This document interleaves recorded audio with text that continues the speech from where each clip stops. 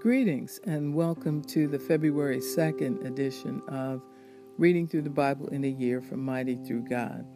Today we'll be reading Exodus chapter 15, starting with verse 19, going through to chapter 17, verse 7, Matthew chapter 22, verses 1 through 33, Psalm 27, verse 1 through 6, and Proverbs 6, verses 20 through 26. And today I'm reading from the New Living Translation. It's a little slightly different translation. Exodus 15. When Pharaoh's horses, chariots, and charioteers rushed into the sea, the Lord brought the water crashing down on them. But the people of Israel had walked through the middle of the sea on dry ground. Then Miriam the prophet, Aaron's sister, took a tambourine and led all the women as they played their tambourines and danced. And Miriam sang this song: "Sing to the Lord, for he has triumphed gloriously. He has hurled both horse and rider into the sea." Then Moses led the people of Israel away from the Red Sea, and they moved out into the desert of Shur. They traveled in this desert for 3 days without finding any water. When they came to the oasis of Marah, the water was too bitter to drink, so they called the place Marah, which means bitter. When the people complained and turned against Moses, "What are we going to drink?" they demanded. So Moses cried out to the Lord for help, and the Lord showed him a piece of wood. Moses threw it into the water, and this made the water good to drink.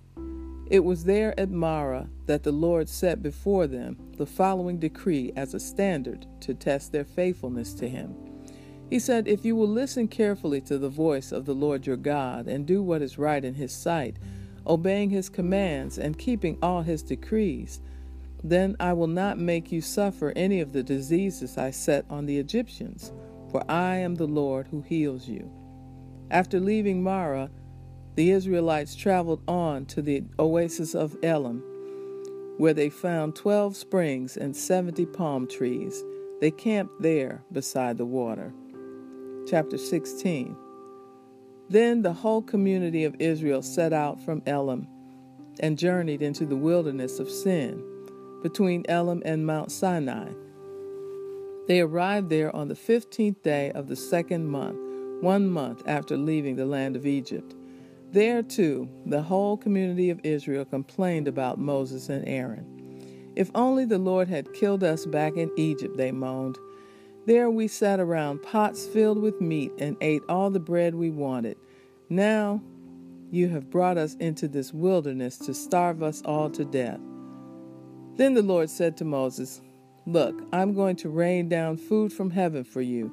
Each day the people can go out and pick up as much food as they need for that day. I will test them in this to see whether or not they will follow my instructions. On the 6th day they will gather food, and when they prepare it, there will be twice as much as usual."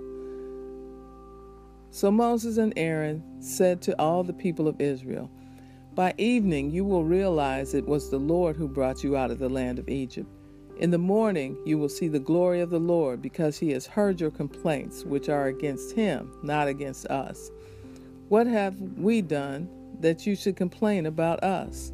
Then Moses added, "The Lord will give you meat to eat in the evening, and bread to satisfy you in the morning, for he has heard all your complaints against him.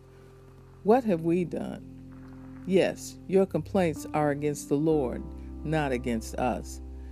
Then Moses said to Aaron, "Announce this to the entire community of Israel. Present yourselves before the Lord, for he has heard your complaining." And as Aaron spoke to the whole community of Israel, they looked out toward the wilderness, where they could see the awesome glory of the Lord in the cloud. Then the Lord said to Moses, "I have heard the Israelites' complaints. Now tell them, in the evening you will have meat to eat, and in the morning you will have all the bread you want. Then you will know that I am the Lord your God." That evening, vast numbers of quail flew in and covered the camp, and the next morning the area around the camp was wet with dew. When the dew evaporated, a flaky substance as fine as frost blanketed the ground. The Israelites were puzzled when they saw it. "What is it?" they asked each other. They had no idea what it was. And Moses told them, "It is the food the Lord has given you to eat. These are the Lord's instructions. Each household should gather as much as it needs. Pick up 2 quarts for each person in your tent."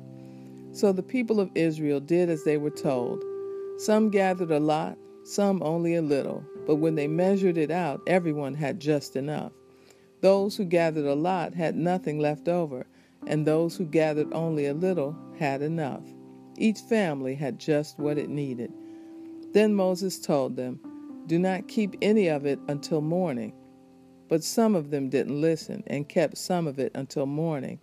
But by then it was full of maggots and had a terrible smell. Moses was very angry with them. After this, the people gathered the food morning by morning, each family according to its need. And as the sun became hot, the flakes they had not picked up melted and disappeared. On the 6th day, they gathered twice as much as usual, 4 quarts for each person instead of 2. Then all the leaders of the community came and asked Moses for an explanation. He told them, "This is what the Lord commanded. Tomorrow will be a day of complete rest, a holy Sabbath day set apart for the Lord.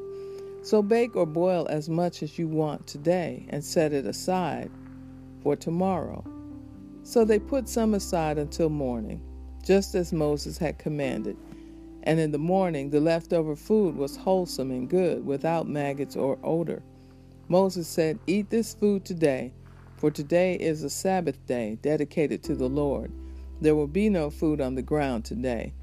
You may gather the food for 6 days, but on the 7th day, which is the Sabbath, there will be no food on the ground that day." Some of the people went out anyway on the 7th day, but they found no food. The Lord asked Moses, "How long will these people refuse to obey my commands and instructions? They must realize that the Sabbath is the Lord's gift to you. That is why he gives you a 2-day supply on the 6th day, so there will be enough for 2 days.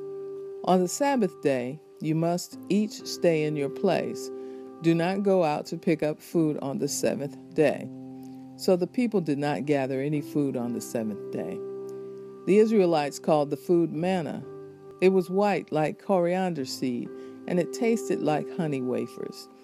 Then Moses said, "This is what the Lord has commanded. Fill a 2-quart container with your manna to preserve it for your descendants.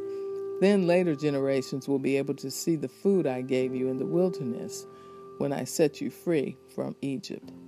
Moses said to Aaron, "Get a jar and fill it with 2 quarts of manna. Then put it in a sacred place before the Lord to preserve it for all future generations." Aaron did just as the Lord had commanded Moses. He eventually placed it in the Ark of the Covenant, in front of the stone tablets inscribed with the terms of the covenant. So the people of Israel ate manna for 40 years, until they arrived at the land where they would settle. They ate manna until they came to the border of the land of Canaan. The container used to measure the manna was an omer, which was 1/10 of an ephah. It held about 2 quarts. Chapter 17. At the Lord's command, the whole community of Israel left the wilderness of Sin and moved from place to place. Eventually, they camped at Rephidim, but there was no water there for the people to drink. So once more the people complained against Moses. "Give us water to drink," they commanded. "Quiet," Moses replied. "Why are you complaining against me, and why are you testing the Lord?" But tormented by thirst, they continued to argue with Moses. "Why did you bring us out of Egypt? Are you trying to kill us, our children, and our livestock with thirst?" Then Moses cried out to the Lord, "What should I do with these people? They are ready to stone me." The Lord said to Moses, "Walk out in front of the people. Take your staff, the one you used when you struck the water of the Nile, and call some of the elders of Israel to join you. I will stand before you on the rock at Mount Sinai. Strike the rock, and water will come gushing out. Then the people will be able to drink." So Moses struck the rock as he was told, and water gushed out as the elders looked on. Moses named the place Massah, which means test, and Meribah, which means arguing, because the people of Israel argued with Moses and tested the Lord by saying, "Is the Lord here with us or not?" Matthew chapter 22. Beginning with verse 1, this section is titled Parable of the Great Feast. Jesus also told them other parables. He said, "The kingdom of heaven can be illustrated by the story of a king who prepared a great wedding feast for his son. When the banquet was ready, he sent his servants to notify those who were invited, but they all refused to come. So he sent other servants to tell them, 'The feast has been prepared, the bulls and fattened cattle have been killed, and everything is ready. Come to the banquet.' But the guests he had invited ignored them and went their own way, one to his farm, another to his business. Others seized his messengers and insulted them and killed them. The king was furious, and he sent out his army to destroy the murderers and burn their town. And he said to his servants, 'The wedding feast is ready, and the guests I invited aren't worthy of the honor. Now go to the street corners and invite everyone you see.' So the servants brought in everyone they could find, good and bad alike, and the banquet hall was filled with guests. But when the king came in to meet the guests, he noticed a man who wasn't wearing the proper clothes for a wedding. 'Friend,' he asked, 'how is it that you are here without wedding clothes?' But the man had no reply. Then the king said to his aides, 'Bind his hands and feet and throw him into the outer darkness, where there'll be weeping and gnashing of teeth. For many are called, but few are chosen.' Then the Pharisees met together to plot how to trap Jesus into saying something for which he could be arrested. They sent some of their disciples along with the supporters of Herod to meet with him. 'Teacher,' they said, 'we know how honest you are. You teach the way of God truthfully. You are impartial and don't play favorites. Now tell us what you think about this. Is it right to pay taxes to Caesar or not?' But Jesus knew their evil motives. 'You hypocrites,' he said, 'why are you trying to trap me? Here, show me the coin used for the tax.' When they handed him a Roman coin, he asked, 'Whose pictures are stamped on it?' 'Caesar's,' they replied. 'Well then,' he said, 'give to Caesar what belongs to Caesar, and give to God what belongs to God.' His reply amazed them, and they went away. That same day, Jesus was approached by some Sadducees, religious leaders who say there is no resurrection from the dead. They posed this question: 'Teacher, Moses said if a man dies without children, his brother should marry the widow and have a child who will carry on his brother's name. Well, suppose there were 7 brothers. The oldest one married and then died without children, so his brother married the widow. But the second brother also died, and the third brother married her. This continued with all 7 of them. Last of all, the woman also died. So tell us, whose wife will she be in the resurrection? For all 7 were married to her.' Jesus replied, 'Your mistake is that you don't know the scriptures, and you don't know the power of God. For when the dead rise, they will neither marry nor be given in marriage. In this respect, they will be like the angels in heaven. But now, as to whether there will be a resurrection of the dead, haven't you ever read about this in the scriptures? Long after Abraham, Isaac, and Jacob had died, God said, I am the God of Abraham, the God of Isaac, and the God of Jacob. So he is the God of the living, not the dead.' When the crowds heard him, they were astounded at his teaching." Psalm 27, beginning with verse 1, a psalm of David. "The Lord is my light and my salvation, so why should I be afraid? The Lord is my fortress, protecting me from danger, so why should I tremble? When evil people come to devour me, when my enemies and my foes attack me, they will stumble and fall. Though a mighty army surrounds me, my heart will not be afraid. Even if I am attacked, I will remain confident. The one thing I ask of the Lord, the thing I seek most, is to live in the house of the Lord all the days of my life, delighting in the Lord's perfections and meditating in his temple. For he will conceal me there when troubles come. He will hide me in his sanctuary. He will place me out of reach on a high rock. Then I will hold my head high above my enemies who surround me. At his sanctuary I will offer sacrifices with shouts of joy, singing and praising the Lord with music. Proverbs 6, verse 6, 20 through 26. My son, obey your father's commands and don't neglect your mother's instruction. Keep their words always in your heart. Tie them around your neck when you walk. Their counsel will lead you. When you sleep, they will protect you. When you wake up, they will advise you. For their command is a lamp and their instruction a light. Their corrective discipline is the way to life. It will keep you from the immoral woman, from the smooth tongue of a promiscuous woman.